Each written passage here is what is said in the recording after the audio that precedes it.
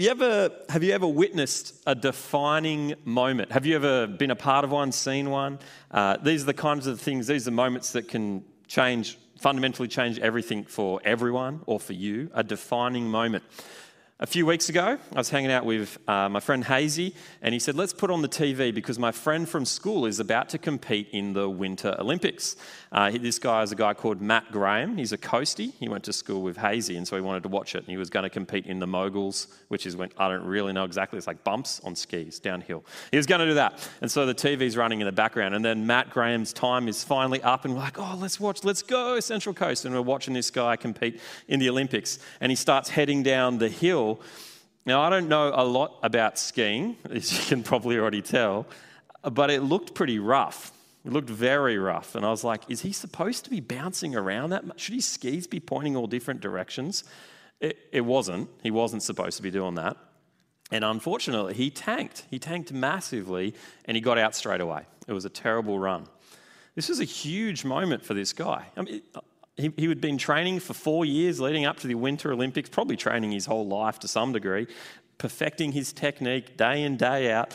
And then in 20 seconds, this one defining moment completely tanked it. Olympic dreams over. It was gone.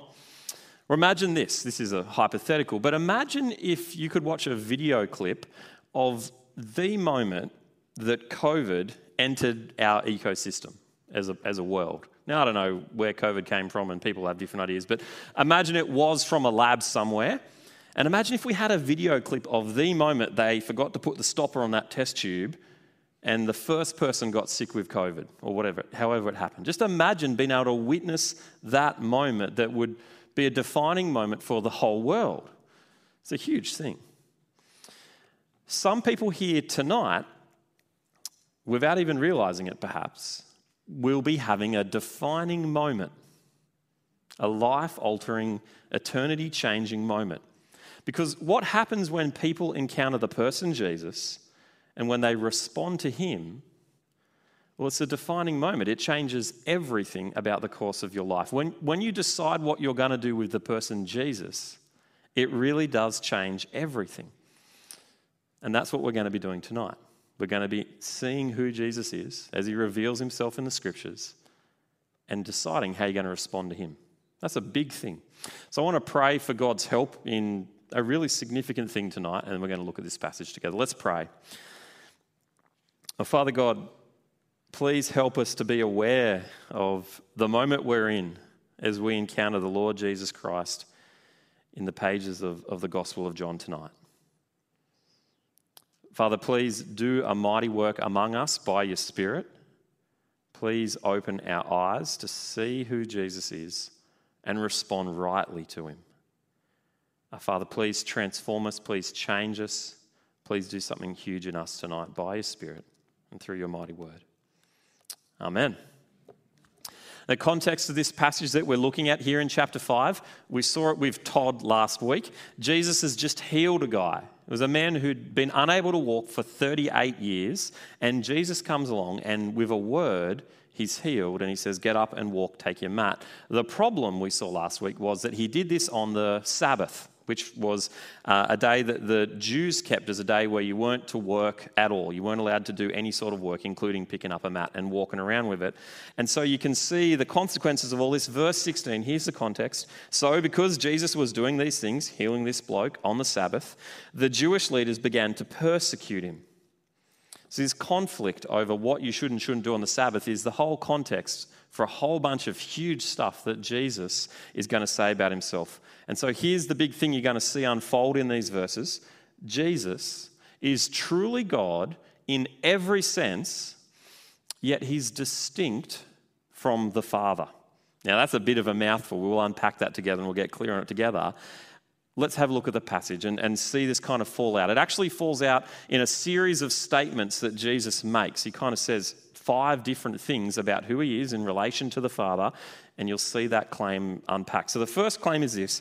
Jesus claims that he's exempt from the Sabbath like God is. They're accusing Jesus of breaking the rule of keeping the Sabbath. And so in verse 17, he mounts his defense. Verse 17, in his defense, Jesus said to them, "My Father is always at work to this very day, and I too am working." Now, what's he saying by that? What does he mean? My Father's at work, so I'm working too. Well, you may not know this, but the Jews believed that logically God the Father couldn't completely stop working from all of his work on the seventh day and rest. He couldn't completely keep the Sabbath, because if he did, the whole world would fall apart. They knew that God is the one who upholds the world and keeps it running. And so their view was that God, or at least many of them, they had this argument over it actually, but their view was that God had to do some work on the Sabbath to keep the world spinning. As if, you might wake up one morning and be like, does gravity feel a bit off to you today? And God's like taking a breather, like the animals are dying. You're like, what's going on? God stopped working on the Sabbath and it's all falling apart. And so Jesus says to them, you know how God the Father doesn't have to keep the Sabbath? Well, neither do I. I don't need to either, because I'm the son of my Father. Now, that's a big claim, to claim that he doesn't need to keep the Sabbath as God the Father doesn't. Now, Jesus, he actually gets accused of breaking the Sabbath again, just a few chapters over in chapter 7, verse 22-23. The Jewish leaders come at Jesus and they say, you're breaking the Sabbath, and he gets accused of healing on the Sabbath again. And there, Jesus makes a perfectly good argument as to why he doesn't have to keep the Sabbath, and it's around the fact that it's better to heal on the Sabbath and so on. Doesn't require him to claim to be God in chapter 7. But that's not what Jesus does here in chapter 5. Instead of saying the easier thing, it's okay to heal on the Sabbath, he jumps in with this incredible claim, well, I'm like God the Father. I don't have to keep the Sabbath, neither does he. You see the reaction to that in verse 18. For this reason, they tried all the more to kill him. Not only was he breaking the Sabbath, but he was even calling God his own Father, making himself equal with God. Jesus is picking a fight. That's why he's doing this. He started by breaking some of their rules. That's a big deal. And now it's heresy. The Jewish leaders want him dead. Literally, they're planning to kill him. But Jesus doesn't stop there. Here's the second claim that he follows all this up with, verse 19. Jesus claims that he does the work that God does. He does the works of God. Verse 19, Jesus gave them this answer. Very truly I tell you, the Son can do nothing by himself. He can only do what he sees his Father doing, because whatever the Father does, the Son also does. Verse 20, for the Father loves the Son and shows him all he does. Yes, and he will show him even greater works than these, so that you will be amazed. What's going on here is Jesus is picturing the ancient working relationship between a father and a son back in the day. Back in this time, you didn't have to stress about what you do after school. You know, when you finish the HSC or you drop out before then, and you're like, what do? Do I be a hairdresser or an architect or a nurse or, I don't know, so many options. It's so hard to choose and it's crippling. Well, if you lived back here, it wouldn't have been hard at all. You'd be like, what's my dad do? My dad's a fisherman. What am I going to do? I'm going to be a fisherman too. It was really, really simple. Jesus is picturing himself as a son apprenticed by the Father, doing the things that his Father does. He doesn't work on his own. He does nothing by himself. He does what he sees his Father doing. There's two things that are pretty outrageous about that claim. First of all, he's claiming to do the works of God. He's claiming to do the things that God does. And secondly, he's claiming this intimate relationship with God the Father, truly like a son to a dad, following him around, seeing what he does, copying him, working as he works. So this is a claim to divinity. He's claiming to be God, but notice as well, though, there's a distinction in this claim. Verse 19 and 20, Jesus is not saying, I am the Father. In fact, he's saying, I'm a different person. I follow the Father. Jesus is claiming dependence on the Father. As a son here on earth, he submits to him. He follows him. He does what his Father does. So this isn't a reciprocal relationship between the Father and the Son. The Son follows the Father, but the Father doesn't follow the Son. This is a claim to divinity with a clear distinction. The Son is not the Father. Now, amazing as all that is, that these things just keep dropping in these verses. Verse 21, another claim comes. Jesus claims to be the one who gives life. Look at verse 21 there.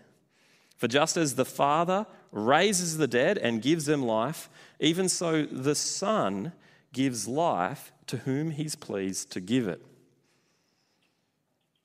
Now, Jesus' audience knew the Old Testament, they knew their Bibles, and they knew that there's only one person who can raise the dead and give life. It's God.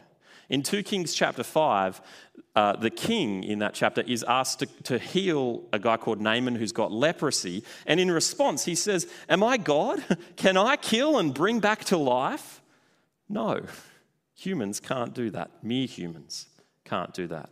God is the one and only life giver. He's the one who, in Ezekiel 37, is the one who can raise a valley of dead, dry bones and put flesh on them and bring life to them. And here Jesus says, so can I. I give life. That is a tremendous claim. That is a big claim. But here's the thing with Jesus. He doesn't just say stuff, claim it, without any backup. Now, ultimately, I think when he says this, he is looking forward to the resurrection of the dead, when Jesus will see all people raised for judgment. But Jesus isn't just talk. And actually, in a few short chapters, in chapter 11, Jesus will literally raise a man called Lazarus from the dead. A guy who's dead, rotting in a tomb. He'll call him out and give life to a dead man. No one does that but God.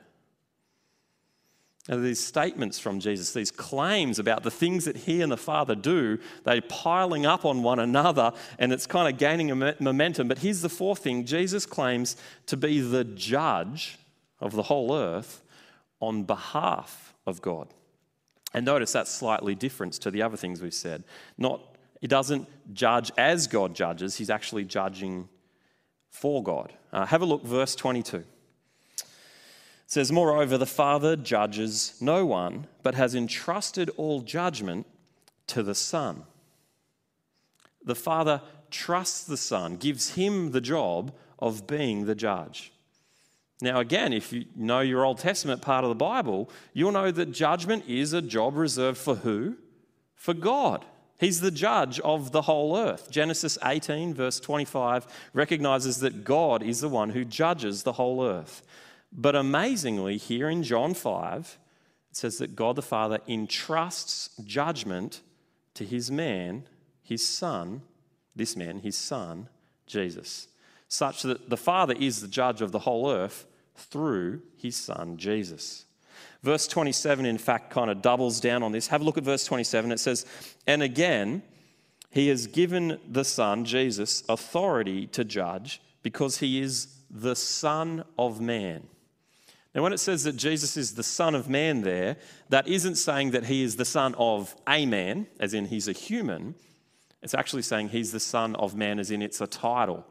We read from Daniel 12 earlier, just a minute ago, but in Daniel chapter 7, there's this figure called the Son of Man. And he's one who is the agent of God Most High. He's this figure who does the will of God, who will judge. He's the ruler of the whole earth. In fact, he is God himself in some sense. Jesus is saying, I'm the Son of Man from Daniel chapter 7. Now, if that's a bit confusing, you can have a read of Daniel 7 later on. But here's the point. Jesus is saying that I'm the ruler, I'm the judge of the whole world. That's who the Father has appointed me to be. And so again, this could only be understood as a claim to be God himself. And finally, because of all the things we've seen up to this point, particularly because he is the judge appointed by God the Father, finally, Jesus claims that you need to worship him as you would worship God. Have a look at verse 23. He says finally, after being appointed as judge, he says he's appointed as the one who will judge, that all may honour the Son just as they honour the Father. Whoever does not honour the Son does not honour the Father who sent him. Now, there's only one person that deserves our worship Isaiah 42 verse 8 says, I'm the Lord. This is God speaking. I'm the Lord, that is my name. I will not yield my glory to another. I'm not going to share my worship with anyone else. You worship me and me alone is what the Bible says. The glory goes to God and God alone. And then here Jesus comes along and he says, honor me, glorify me, worship me as you do God the Father. And in fact, more than that, he actually goes a step further and he says, if you don't honor me, if you don't worship Jesus, then you're not really worshiping the Father. If you fail to recognize who Jesus is, then you're failing to recognize who the Father is. Their glory is tied up together. You can't worship God without worshiping Jesus, is the claim here. Has there ever been a bigger claim on the lips of anyone? This is massive. Now, how does this work, this idea of you need to worship Jesus as you worship the Father? Is Jesus kind of stealing the attention from God the Father? Is Jesus saying you need to worship and honor me, and he's kind of taking away the attention from the Father, saying, look at me, not him from now on? Well, no, that's not how it works. Rather, what happens is as we worship the Son, that more and more reflects glory back to the Father who sent him. Come over in your Bibles to Philippians chapter 2, and you'll see this really clearly here. Philippians 2, verse 5 down to the bottom, there's this section that describes the fact that Jesus came, he took on flesh as a man, and he died. But that's not where it ends. Verse 9, here's where it's all headed. Because he died this humiliating death as a human on a cross. Verse 9, therefore God exalted Jesus to the highest place and gave him the name that is above every name, that at the name of Jesus every knee should bow in heaven and on earth and under the earth, and every tongue acknowledge that Jesus Christ is Lord. So there's your worship of the Son. But why does all that happen? Last bit, to the glory of God the Father. And so as we pour out our praise to the Son, as we heap praise on him, as Jesus is lifted up and glorified, all of that isn't stealing glory from the Father, it's bringing him glory through the Son as we worship him. And so the glory of the Father is bound up with the glory of the Son. As you honor Jesus, you honor his Father. It's a little bit like, through this whole section here, it's a little bit like Jesus is playing Taboo. You guys know that game where you have to get people to guess who you are, and you can say anything except the name itself. So I'm like, I'm a former US president. I'm the color orange. You got to yell it out though. I'm the color orange. I make America great again.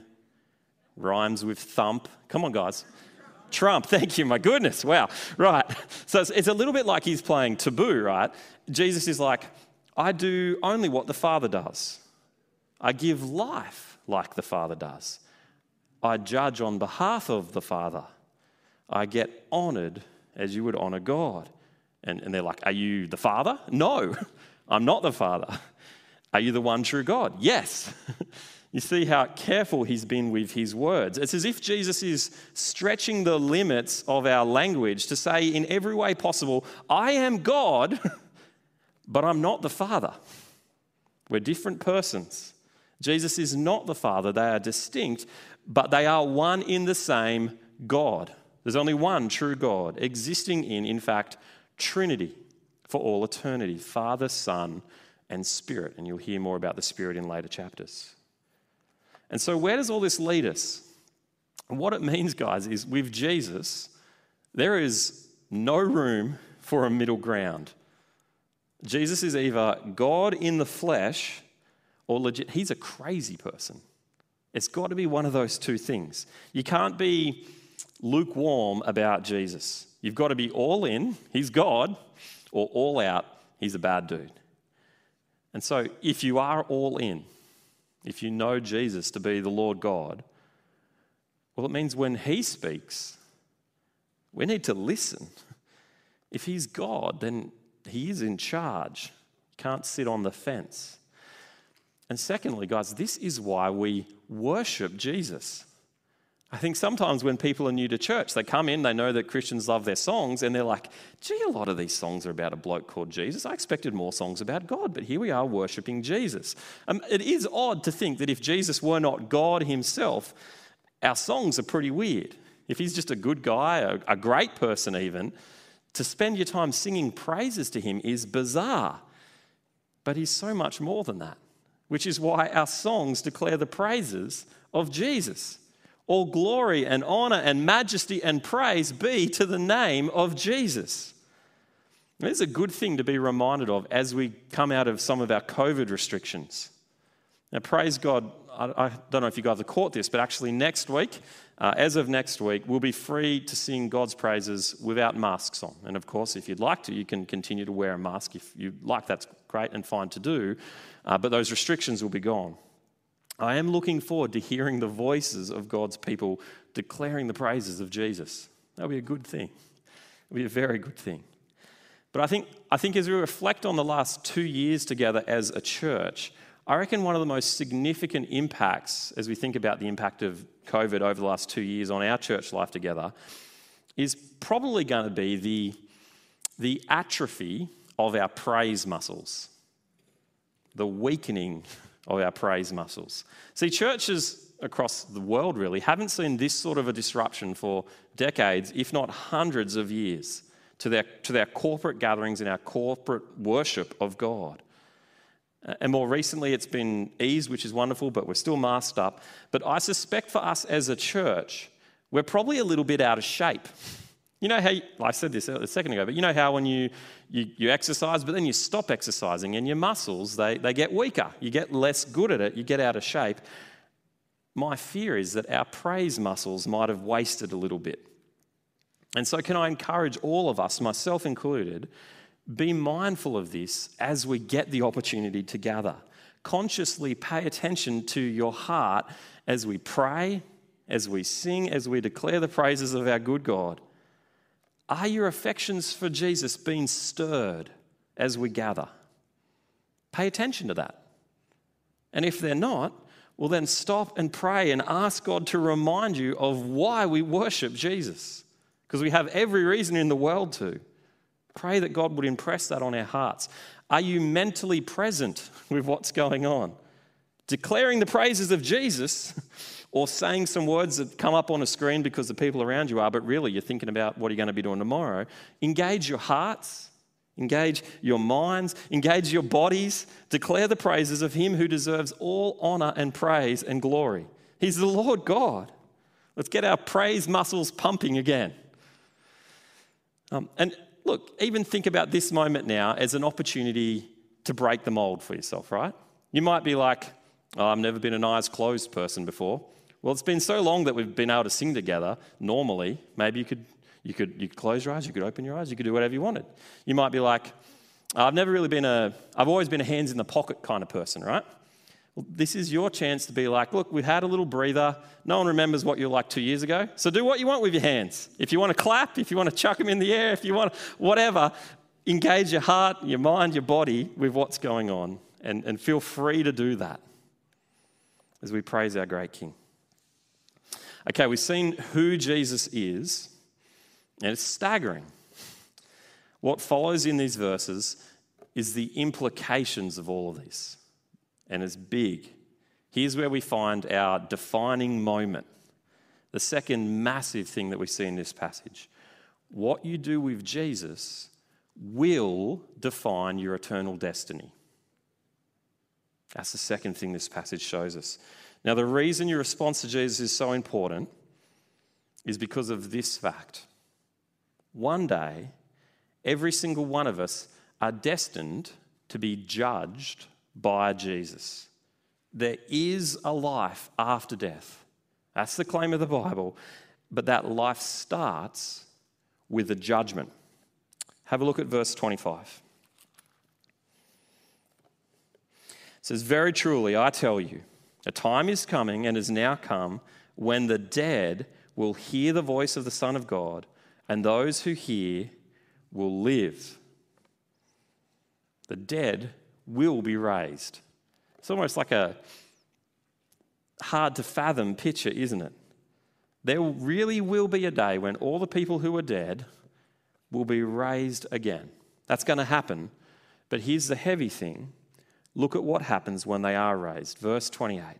He says, "Do not be amazed at this, for a time is coming when all who are in their graves will hear his voice," he repeats it, "and come out, and those who have done what is good will rise to will rise to live, and those who have done what is evil will rise to be condemned."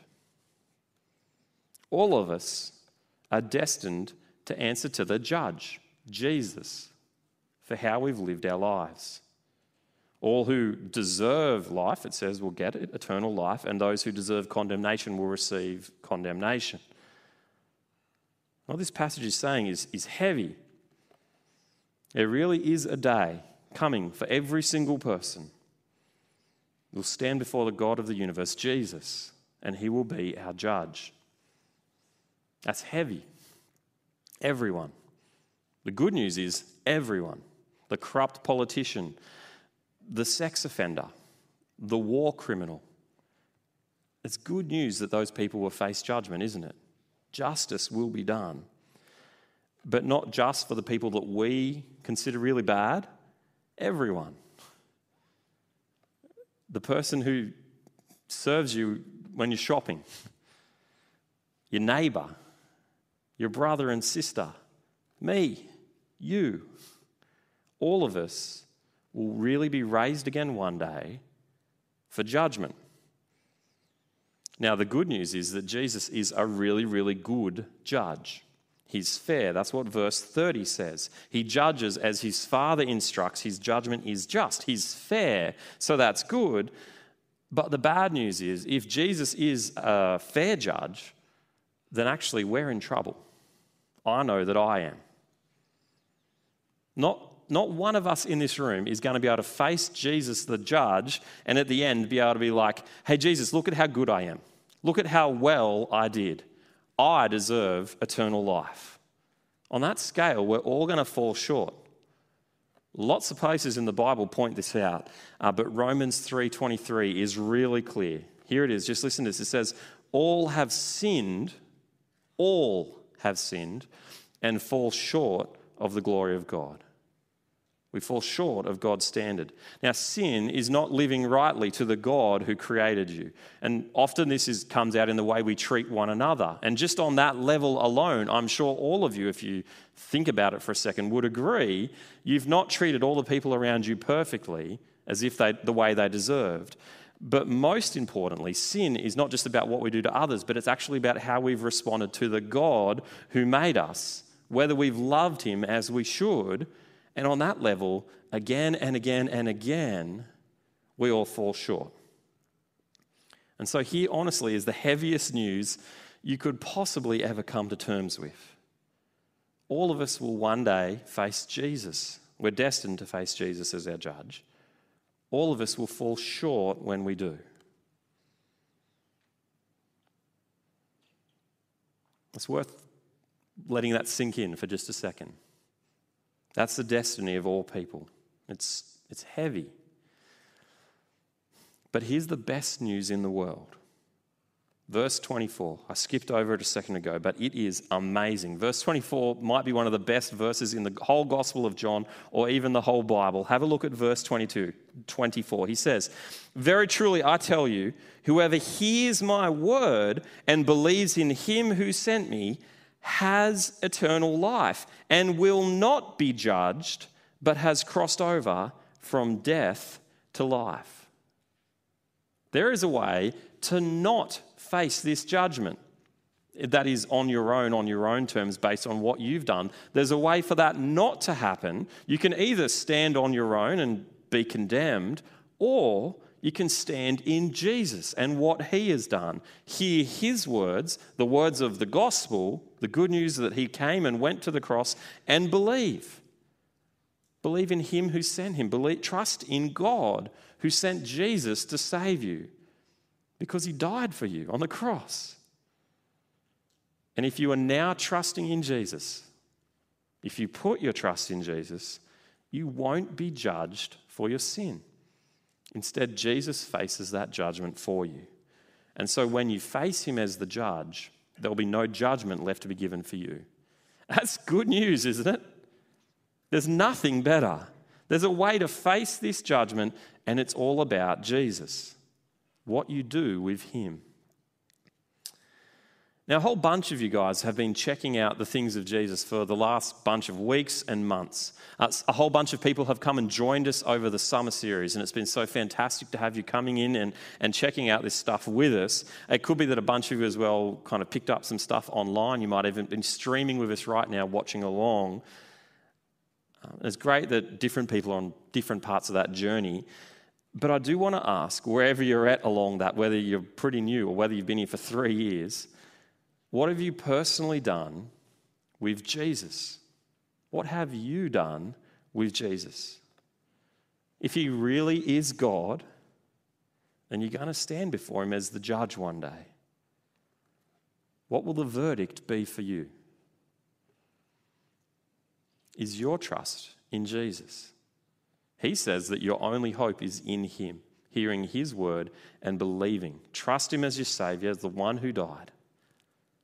Have you done that? It's actually possible to spend a whole bunch of time in churches thinking about the things of Jesus, reading the Bible, singing songs even if you wanted, but never actually get to the point of saying, I'm a sinner who needs rescuing. That's who I am. I'm a sinner who needs rescuing. Jesus, save me. Jesus, be my King. Would you do that for me? That's what it means to become a Christian. Have you done that? It'll be a defining moment for you if you do. It'll change the rest of your life. It'll change your eternal destiny. So make sure you've done it. And if you haven't, I want to encourage you, come and find me tonight and have a chat, or someone else, Maddie, come and find someone and say, hey, look, I think I want to become a Christian. And we can talk you through how you might come to God in all that and pray to him. But now I want us to take a closer look at verse 24, because it's amazing even on the surface level. But I want us to notice something amazing about when our eternal life begins. So I think often people think about Christianity as this entirely future-orientated thing. And it is very much a future-orientated reality. But I think sometimes because of that, people can get in this space where they think you've got two options. You could choose to enjoy life now because being a Christian is lame, but then one day you'll probably go to heaven. That'll be good. Or you could have a really bad time now, but then, you know, the danger is you might go to hell later on because you're not a Christian. But that's not how Jesus sees it at all. Have a look again at verse 24. He says, whoever hears my word and believes has eternal life. In the future, they won't be judged. They have crossed over from death to life. This is a thing that starts now. If you're a Christian, if you choose to become a Christian, eternal life is yours now. It starts now. Your eternal life with Jesus has begun if you're a Christian. You cross over from being someone who is spiritually dead to now spiritually alive in Jesus. And you don't have to wait for the resurrection for that to begin. Even as you live now in a body that is dying and destined for death and ultimately a resurrection, even as we live in a world broken by sin, we are spiritually alive now if you know Jesus, if your trust is in him. His Spirit is in you. You have a relationship with the God who created you, and you can look forward one day to the resurrection where your body will be resurrected for all eternity to live in eternal life now in a body not broken and busted up by sin, spiritually alive into all eternity with God. But it started now. If you're a Christian, eternal life has already started. Jesus takes you and crosses you over from being one who is dead to now alive spiritually, which is amazing. What a wonderful thing. And so, what you do with the person Jesus determines your destiny. There's nothing bigger, nothing greater for those who find life in him. There's nothing better and nothing more sobering and serious for those who choose to reject him.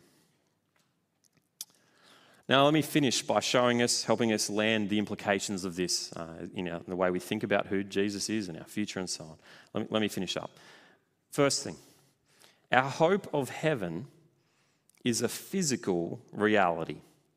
Often people think about heaven and hell as this place where you go as a soul detached from your body, and you've got harps, which seem physical, but anyway, they're there as well, and you're floating on the clouds. That's our picture of heaven. But Jesus says, verse 28, no, one day you'll be raised physically, and it will be for a physical new creation. Heaven will be a physical place where you will be you in your body, in a resurrection body. Now, 1 Corinthians 15 describes our heavenly bodies, and there's some mysteries in that chapter, but the headline is, it sounds amazing. It's going to be really good. I don't know, like in heaven, will I have a full head of hair again or not? I don't know, but I'm sure I'm not going to be disappointed. Get keen for your physical future in the new creation. It's going to be amazing. That's where it's headed. Second, knowing Jesus is essential to knowing God. So there's many people who would say, yeah, I believe that there's a God out there, maybe of some sort. There are whole religions, in fact, who claim to know and worship the true living God, but they reject Jesus. They say that Jesus isn't God. They refuse to bend the knee to him. They dismiss him. They say he's not God. The staggering implication of Jesus' words here is that if someone claims to honour God the Father but does not honour him, they don't know God, as he's revealed himself, the one true God. They miss who God is. They end up rejecting the one true God. And that's heavy, but it's really important to be clear on it, isn't it? It matters that you get that, because it leads to the third final implication. Everyone needs to hear about Jesus. You notice in verse 24, it's a two-step thing. Hear Jesus' words and believe. You need to hear before you can believe. You can't trust in that which you've never heard of. We actually need to hear about Jesus and the gospel before you can find salvation in him. Now, that might raise some questions for you. It very well may. What about those who've had no chance to hear? What about people, now these not on the Central Coast, but in other parts of the world, in deepest, darkest, wherever? What about them? And just by the by, there's not many places like that in the world. There's many more Christians, even per capita, in Africa, and I don't know about China, but there is a lot of Christians there still. There's lots of Christians in the places that we think of as the places that aren't Christian, just by the by. But anyway, deepest, darkest, Amazon, wherever it is it fair for those people to face judgment because they haven't heard of Jesus? Is that fair? Well, the answer flows out of verse 28 to 30 that we read earlier. Verse 30, Jesus' judgment is just. He's a good judge, he's a fair judge, but Romans 1 helps us with this as well. Jesus won't judge people based on what they don't know, rather on what they do know. Romans 1 makes this point, but the thing that flows from that in Romans is actually all of us know enough to be guilty of not responding rightly to our Creator. And in fact, whether you know a lot and you have the whole law revealed to you and you know every rule there is to keep and you fail, or whether you know only a small bit and you've seen that there's a Creator God who should be responded rightly to and you haven't, whether you know a lot or whether you know a little, we all know enough to be accountable. But people won't be judged because they didn't hear. They'll be judged because they're sinners. Jesus is just. And so here's the bottom line. When you ask the question, what about those who haven't heard? Well, the answer is someone needs to tell them. That's where it really should push us. Why not you? Why not me? My honest hope and prayer for EV night is that many of you will leave. And I don't just mean leave because you have to go work or do a uni degree somewhere else, so that happens as well, but I mean leave to these places where there are those who have not heard. I hope many of you will do that. Those places exist here in Australia, by the way, but they also exist beyond our shores. Everyone needs to hear about Jesus. How might you use your life for that cause? Wasn't it good to hear about our mission partners and Ben's experience even tonight? Praise God for his sovereign arrangement of all these things. It's good to hear. You need to be thinking now about how you use your life, how you're going to use your life. In fact, that's one of the reasons we have mission partners, is so we can actually, yes, pray and support and give and get behind them. We need to do that. They desperately need our support. And so support the gospel by going out through doing that. But it's also good because it causes us to ask the question, how am I going to use my life for the cause of those who haven't yet heard?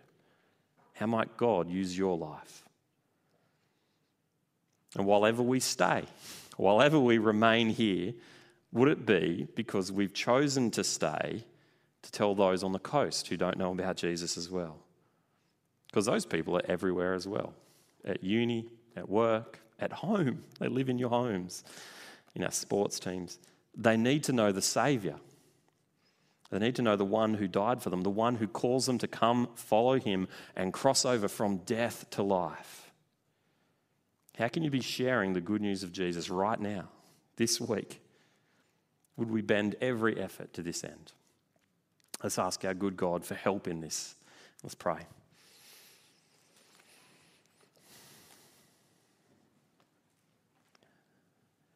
Father God, we first of all want to declare the praises of the Lord Jesus Christ, the one who is truly God in every sense, and the one who came and died for us. We praise you and we thank you for Jesus. But Father, this news of Jesus and what he's done is far too good to keep to ourselves. And so, Father, please, we pray, would that news go out? We beg, please, would many on the coast hear the saving news of Jesus? And Father, would you use the people in this room to take this news well beyond the Central Coast, all over Australia, all over our world, we pray. Help us to ask hard questions now about how we will use our lives into the future. Lord, please be stirring us. And Lord, please use our lives to your glory, we pray. Amen.